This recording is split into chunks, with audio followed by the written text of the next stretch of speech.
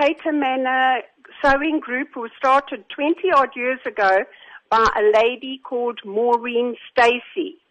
And she started it to teach ladies how to sew so that they could learn how to sew and make garments and items for sale in order to, make an income. How would you describe women taking up sewing as a career path?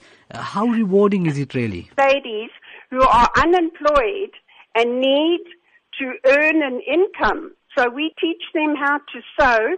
We start off, they do bedspreads by hand, and then we cut out garments and they sew the garments on the machines that we loan them at the clinic, and then they can take the garments home either to keep or to sell to get a small income. So how important would you say it is to provide somebody with a skill rather than giving them a handout? Very important, because then, once we are not there, they can carry on and maybe teach other people as well. So how can women get involved in this initiative offered by the Cato Crest Sewing Group? They have to go to the Cato Manor Clinic on a Thursday afternoon, 1 o'clock till 3:30, and it costs R5 per month.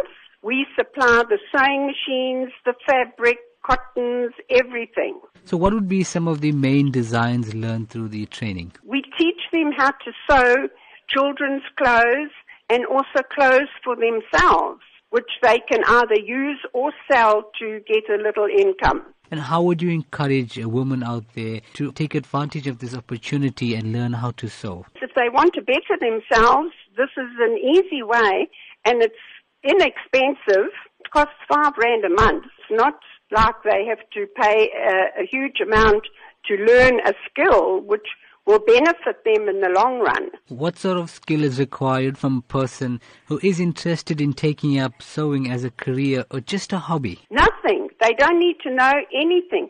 We teach them right from, the first thing, we show them how to thread machines and everything, and then we give them the items to sew on the machines that we have been given.